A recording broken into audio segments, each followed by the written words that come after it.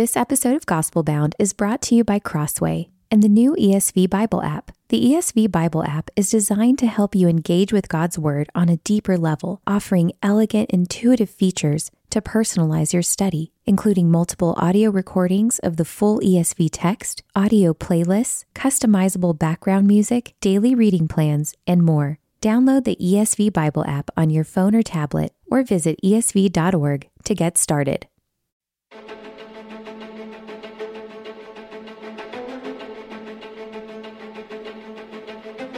This is Gospel Bound, a podcast from the Gospel Coalition for those searching for resolute hope in an anxious age. Wherever you're listening from, welcome. I'm your host, Colin Hanson, and I'm glad you're here for today's conversation.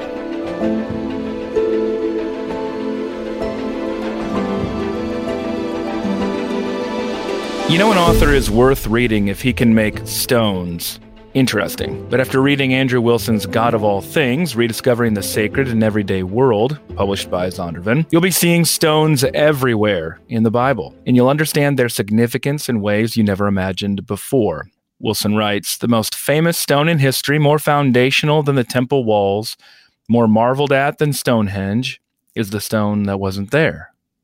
That's good. And don't even get him started on mountains. There are whole books that could be expanded from his chapter about the mountains of Scripture. Andrew Wilson is teaching pastor at King's Church London and has theology degrees from Cambridge, London School of Theology, and King's College London. He is a columnist for Christianity Today and has written several books, including Echoes of Exodus and Spirit and Sacrament. His newest book, God of All Things, teaches about God through the ordinary, physical things we see every day. If you don't normally enjoy reading theology, I'd love to recommend this book because you'll learn a lot about God, you'll develop a strong biblical theology from Genesis to Revelation, and you'll see your ordinary world with new eyes in the process. Andrew joins me on Gospel Bound to discuss viruses, pigs, sex, children, trees, and more. Andrew, thank you for joining me. Thank you. I don't know how you live up to that kind of an introduction, but thank you very much. I can't wait to hear myself speak. Andrew, how did you learn to read the Bible this way? I mean, is this a method that other people can learn, or is this a particular gift God has given you? I learned it in the last few years, I think, through initially probably introduced to it through my friend Alistair Roberts and then through the work of Peter Lightheart. And I think that the two of them, and they would, I'm sure, credit James Jordan and others, but the two of them opened a door for me, which particularly when I was working on a previous book with Alistair together, I just thought, man, there's just so many. And obviously, I think we're always aware, aren't we, that there's that certain symbols have meanings in the Bible, and so some of these things you would expect that somebody would be able to see wine as meaningful or bread as those sorts of things. But I think that the extent of the connections that the Bible makes between different passages and ideas, and the way in which themes and objects recur throughout the story is something I probably encountered more in the last 5 years. I don't think I'd really used it this way before then. And so I'd written a book on the character of God before, but done it from the attributes and almost in a more abstract way, like God is good, God is glorious, God, all those things. Whereas I think in this book, it's sort of almost trying to cover the same ground, but start from the bottom up rather than the top down and say God's made a world and the world reflects who God is. And he's deliberately put things in it as a means of revealing who he is. And I think that's probably a relatively new discovery for me. I tend to write about what I'm excited about. So it's something that I'm still excited about because I feel like I've only relatively recently seen how intricate and how deep down the rabbit hole you can go, which I think is a lot of fun. Andrew, you even devote a chapter to viruses. How do you expect to show us the handiwork of God in viruses? Well, viruses, the chapter on viruses I call the problem of God. So all the chapters are like the something of God, the goodness of God or the love of God or whatever. But the one on virus I call the problem of God. And in a way, it's to me, the virus is pretty much the best expression of the problem of evil that we have. So instead of saying, hey, aren't viruses great? Look at the intricacy of what God's designed. That's the one chapter of the book in which I do the opposite, which is to say, hey, look at this thing that God has made. And even right now, these little beasts are I wrote this chapter, the first draft of this chapter before COVID hit, and now, of course, it's a far bigger, more pressing issue for everybody. But in some ways, that's only reminded us of something that most of our ancestors knew very well, which is there are these horrible sicknesses which get us. And if anything, the more we've learned about viruses, the more of a problem in terms of theodicy and understanding God it is, because we can't write them off just as an impersonal disease. We actually have to see these things are being created. These things are sustained. They are part of the created order. What on earth do we do with that? And I think that's effectively, that chapter is an exploration of all the reasons why people typically try and explain away the problem of evil and say, oh, it's all right, it's not an issue for Christian theology because of this, and say none of those work. Actually, in the end, we have to come face to face with the answer. I don't know why God has made these things. I have to concede my ignorance here. Otherwise, I'm not going to be able to make any sense of this at all. And I just have to stand back and say, yeah, all of the normal pat answers I'd give to suffering don't work for viruses. They work for other things, but they don't, well, sometimes, but they don't work for viruses. And therefore, I'm forced to confront my own limitations in order to be able to answer that question.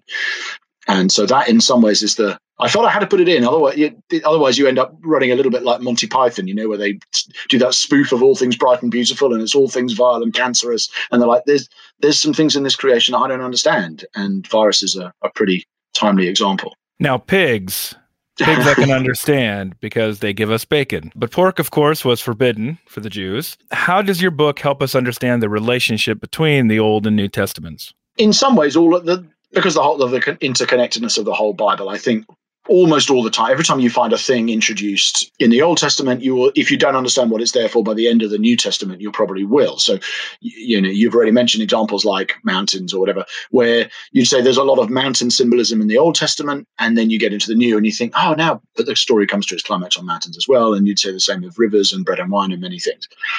I mentioned pigs, I think, because pigs are a particularly good example, and livestock. I did 2 chapters on animals near the beginning, one from Leviticus and one from Numbers. Why there's so many farm animals? Like, my son has a farm animal set out on the kitchen floor at the moment, and you walk in and think, yeah, most of those things are in the Bible, and almost all the other things in this house are not in the Bible. Why is that? And I think in some ways those animals are introduced to us, obviously partly for sacrificial purposes, but partly also to illustrate who we are. And I think one of the points I make is that whereas when you look at a cow or a sheep, you say that's obviously a stand-in for Christ. He's going to be the bull who becomes a worship offering, or the scapegoat, or the lamb who takes away the sin of the world. That's quite easy to see, and the letter to the Hebrews particularly draws those connections for us. But when you come to pigs, you think, no, pig isn't a type of Christ. The pig's a type of me.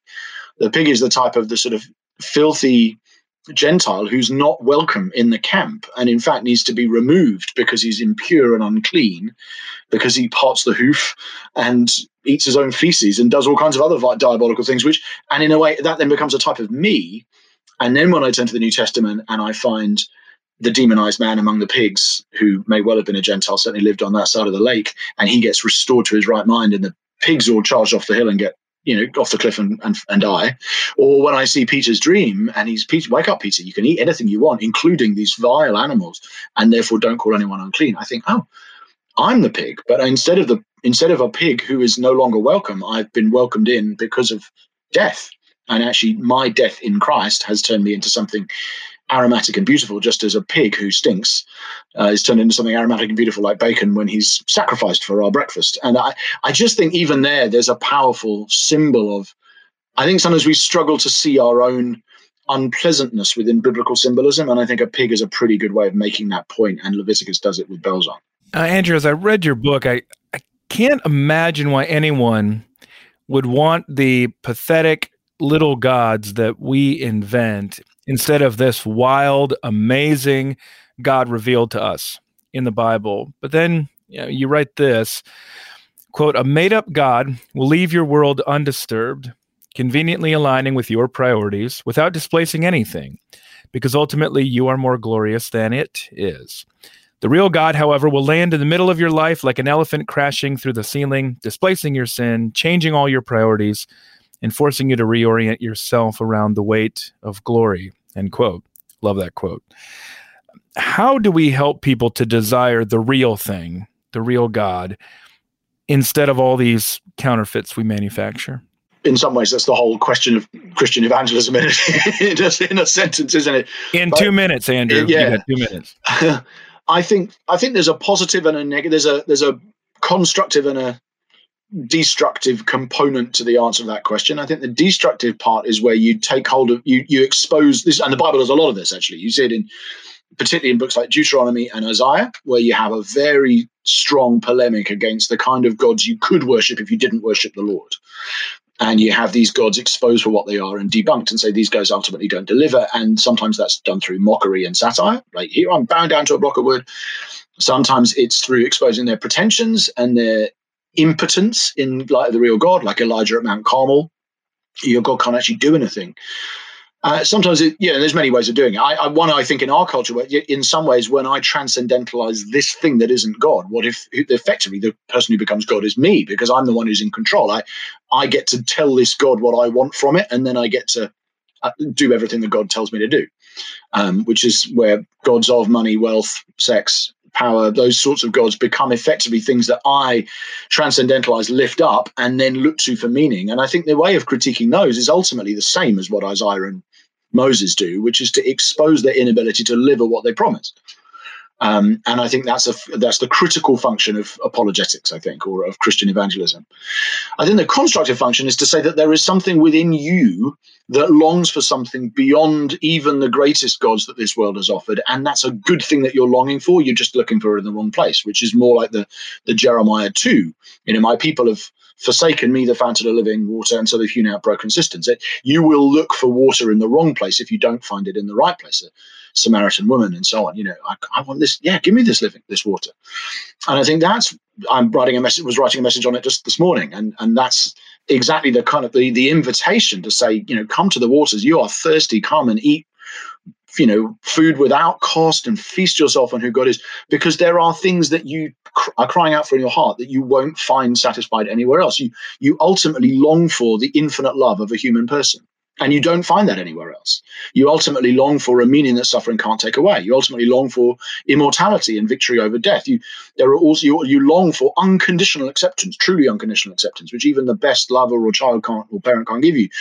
And those things are good longings, and they've been placed within you, and you won't find them satisfied anywhere outside of your Creator. So I think there's a positive and a critical component of apologetics and evangelism there. Well done, Andrew. You ran over your 2 minutes there, just an FYI, but I do appreciate it. A stop clock or something. No, I'm just joking. So sex is considered a weakness in Christianity for relating to people today. Now, it's actually not new. It's been going this way for many, many, many, many decades, especially in the West. But you certainly don't seem to share that view of sex being this kind of vulnerability for Christianity. You write this, quote, "Although we live in a society that prides itself on having a positive view of sex, our cultural representations of it are far more likely to generate cheap simulation or childish snickers than the unashamed, bold, beautiful celebration of sexual intimacy that you find in the song." That is the Song of Songs or Song of Solomon. Andrew, is there a chance we could flip this dominant narrative of sex in a way that would illumine God's original intent? I think we have to. Whether or not people will immediately find it arresting or compelling is going to depend on some other factors. But I think we do have to. I think the Bible does. I think it's our responsibility and calling to tell the story of biblical sexuality in the way that shows sex as a signpost, ultimately, which is, I think, how, and many of us are, I think, trying to do that. It's probably something you do, certainly something I have to do. And pastor preaching, you're trying to say that this thing in itself is not the end of the story. This is a representation. It's a picture, a parable, a shadow, a silhouette of something much greater than it. And there's actually several things. It's a picture of worship. It's a picture of the gospel. It's a picture of what the faithful relationship between God and us looks like. It's a picture of creation and the cosmos. And I think if we don't do that, then our constraints on sexuality, which Christians have always held and said always, these are the rules, really. We don't like putting it that way, but in the end, that is what we have. If you don't set it in the context of that story, then the rules just look very arbitrary. It's like saying, God likes green jelly babies and not yellow ones, as one writer I read put it.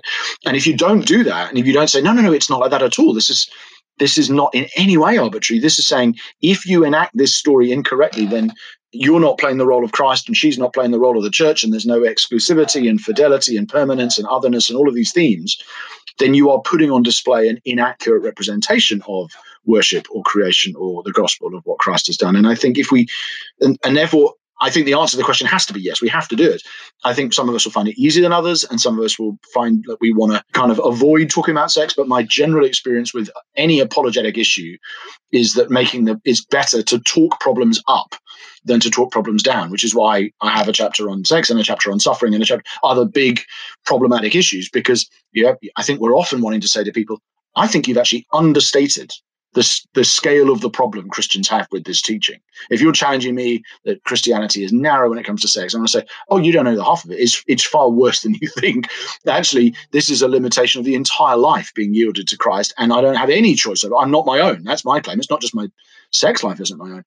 And so we almost escalate in the problem and then showing why it's there rather than hoping it will get smaller in the face of cultural objections, which I don't see happening anytime soon.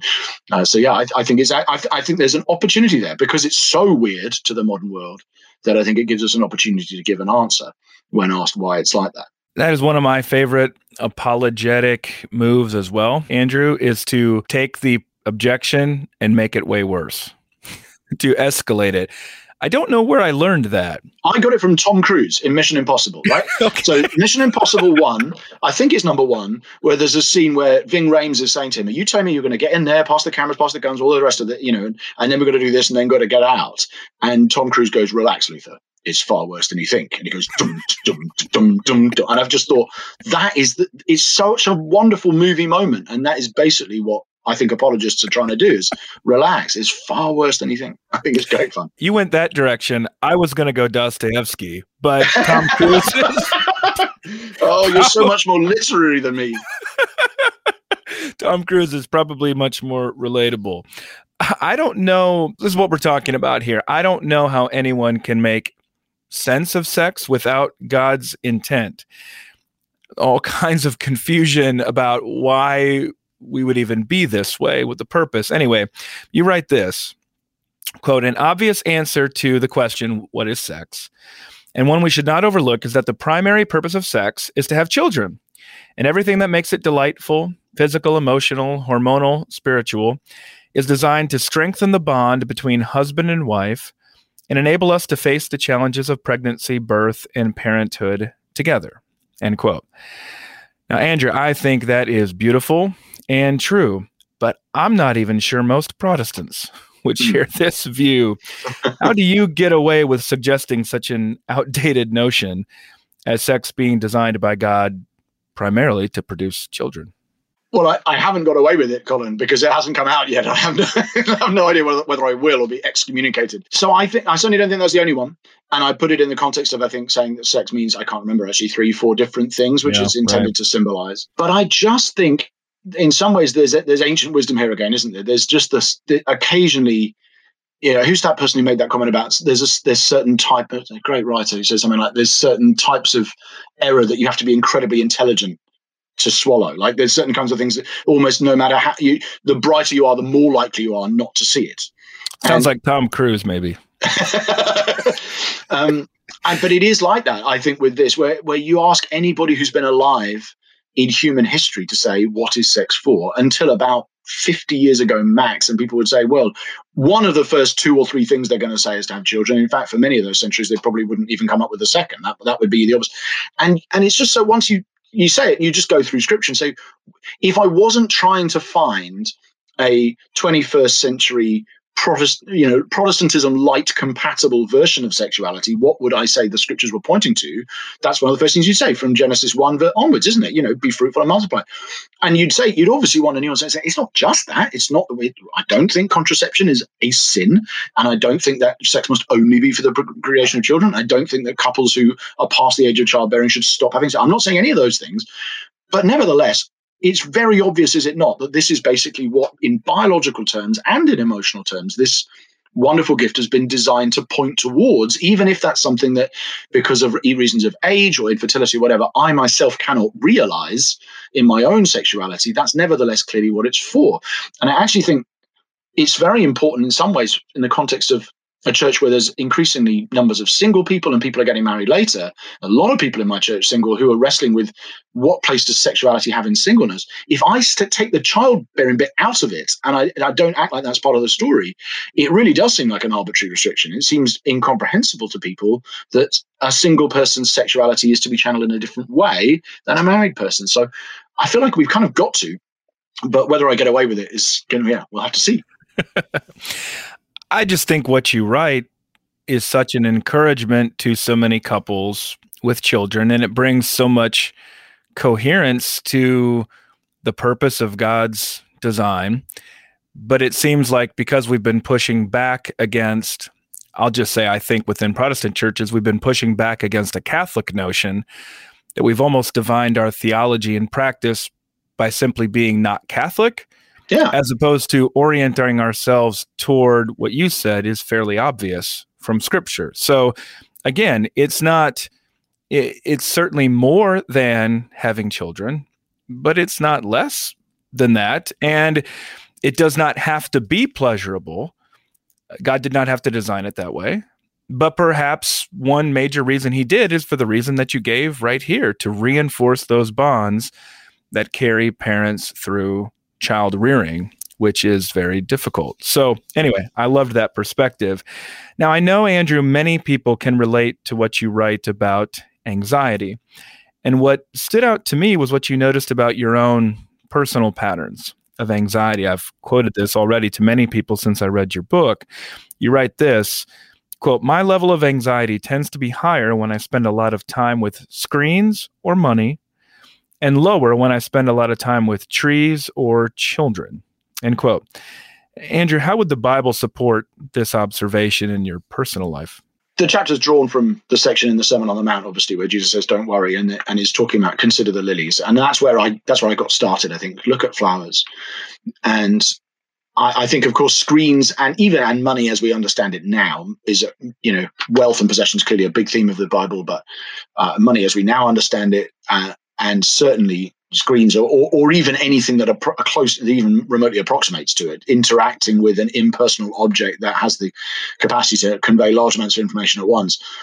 That's a modern development which has, is the Bible. Wouldn't claim for a moment that Scripture speaks to, except to say that I think it captures and embodies things like what the Bible says about the city and about large clusterings of human beings, which is there's a wonderful good there because there's a wonderful concentration of creativity and life, but there's also a lot of evil there because a lot of sin gets piled on top of sin. And I think anxiety is something that happens when we stop looking at the givenness of things and stop looking at the fact that they are gifts created by God and begin to think of ourselves as the architects or the controllers or the creators. And of course, with a screen, that's even what we literally do that. We talk about people being content creators or whatever. And we think about ourselves as consuming things which are entirely created by either us for money or other people in the form of what we consume on our news feeds or social media or whatever. And I think both of those things are at risk of making human beings and our agendas the center of our consciousness, whereas a tree and a child are both very given, and that doesn't mean that they're always happy. I mean, having 3 children, I don't feel like children are always making me go, yeah, nothing to worry about here. But strangely, I don't feel this when I'm talking to a child. I don't feel the same sense of anxiety because I see there's an innocence and a givenness there that is able to shake me out of that and actually say there's something more fundamental about the world represented in a tree or a child than there is represented in a screen or a bank transfer. And I have to keep hearing that, and I have to keep encountering it in them again and again. And I don't think it's a coincidence that Jesus came into the world at a time when he could continually say, look at that animal, look at this thing, look at it, here's like a sheep. I think there is something. I'm not Wendell Berry. I'm not like we need to all strip away all signs of the industrial society or whatever to live happier, richer lives. Maybe. But I think there is nevertheless something very natural in the best sense, very created about things like that, which can lift my eyes from the things I would otherwise be concerned about. And in a world where I'm talking to you on a screen, and I'm doing at a workplace where I make money.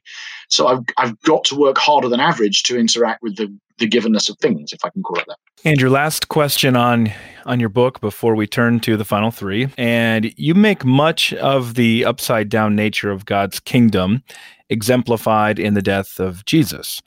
And you write this, quote, "The Fulfillment of this vision comes at the cross. Rome, the most powerful military force the world has yet seen, gathers a battalion of soldiers to inspect Israel's king. They are armed, he is stripped. They come with swords and spears. He comes in nothing but the name of the Lord God. They are horns. He is a craftsman. They carry the most advanced weapons available. He is carrying the ordinary carpenter's tools he grew up with, nails, hammers, planks of wood, end quote.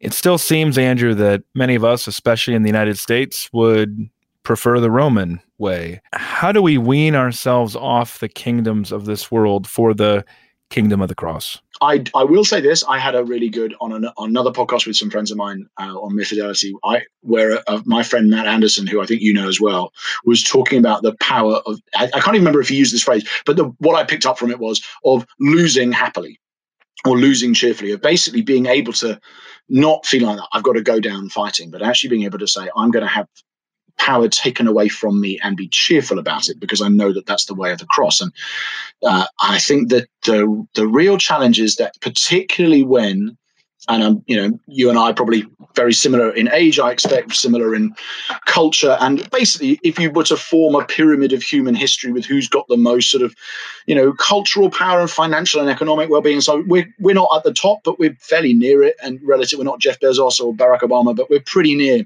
in a global scheme. And I think for us to read gospels that are written to and for people who are at the opposite end of that pyramid, and find that the joy, the people who really hear the message of Jesus in every generation are often the ones who are much closer to the bottom of that pyramid, and it's the ones nearer the top who worry about it and are concerned about what it might mean for their livelihoods. I think we have to get used to and have to learn how to move down that pyramid in whatever way. It might be something as little as social stigma, or no longer getting the best jobs or promotions, or being allowed to say quite what we really think. I'm not saying those things are for the common good, but I think they might be for my good in a way, in that they might humble me and force me to see myself more as, on which side of Mary's Magnificat are you? Are you the person who goes, he has thrown down the mighty from their seat, and you wince? Or are you the person who says, praise God, he has exalted the humble and meek? And I think until we're the ones who are clearly resonating with the second half rather than the first half of that line, I think there's always going to be some of the power of Rome and that sort of way of doing warfare that we're going to be attracted to. And I think that's not just an American problem, by the way, that we definitely have that in the UK as well. And I think that's one of the things God is doing in this generation, I suspect, is humbling some of us.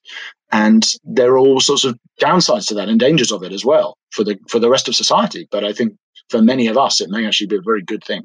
My guest has been Andrew Wilson, author of God of All Things, Rediscovering the Sacred in an Everyday World, from Zondervan. Andrew, final three. What is the last great book you read? Oh, my goodness. I read one. I finished Leo Tolstoy's of Man and Master this morning. And it's only 50 pages, but it is just so good. It's just the most incredible story. And so that makes it sound like I'm reading Tolstoy all the time. I'm not, but I happened to be this morning, and it was just epic. Well, you chose the shorter of Tolstoy. That was a wise decision.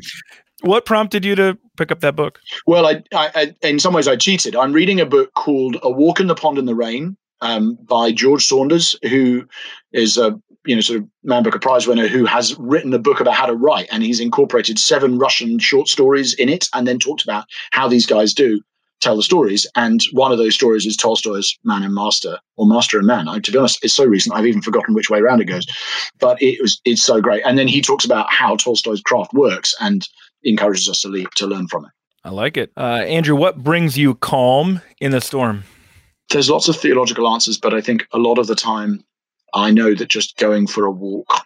So, I mean, in outside of lockdown, I'd say sitting in a coffee shop reading a book with a pen and a pad. We're still locked down in Eastbourne, so I can't go and sit in a coffee shop. But even then, I think going for a walk, and that is actually related to the point I made about trees and children. I do think just being outside is a gift of the grace of God to me. Obviously, there's all the spiritual answers of reading scripture. Those things are all true as well, but I do find just being outside is massive for me. And where do you find good news today? Again, lots of obvious theological answers. I'm quite I scour the web and news feeds for positive stories, and I've basically become quite self-selecting when it comes to the people I follow and engage with online. So actually, although you do get bad news on Twitter and you get kerfuffles on it, Twitter's my main portal for that kind of thing, but I've made it quite curated it quite carefully. So, I mean, you qualify, Colin, for what it's worth. Hey, but as in a lot of people online don't, and so I'm really trying to hit. And even with news, I think I'm quite careful about where I read news.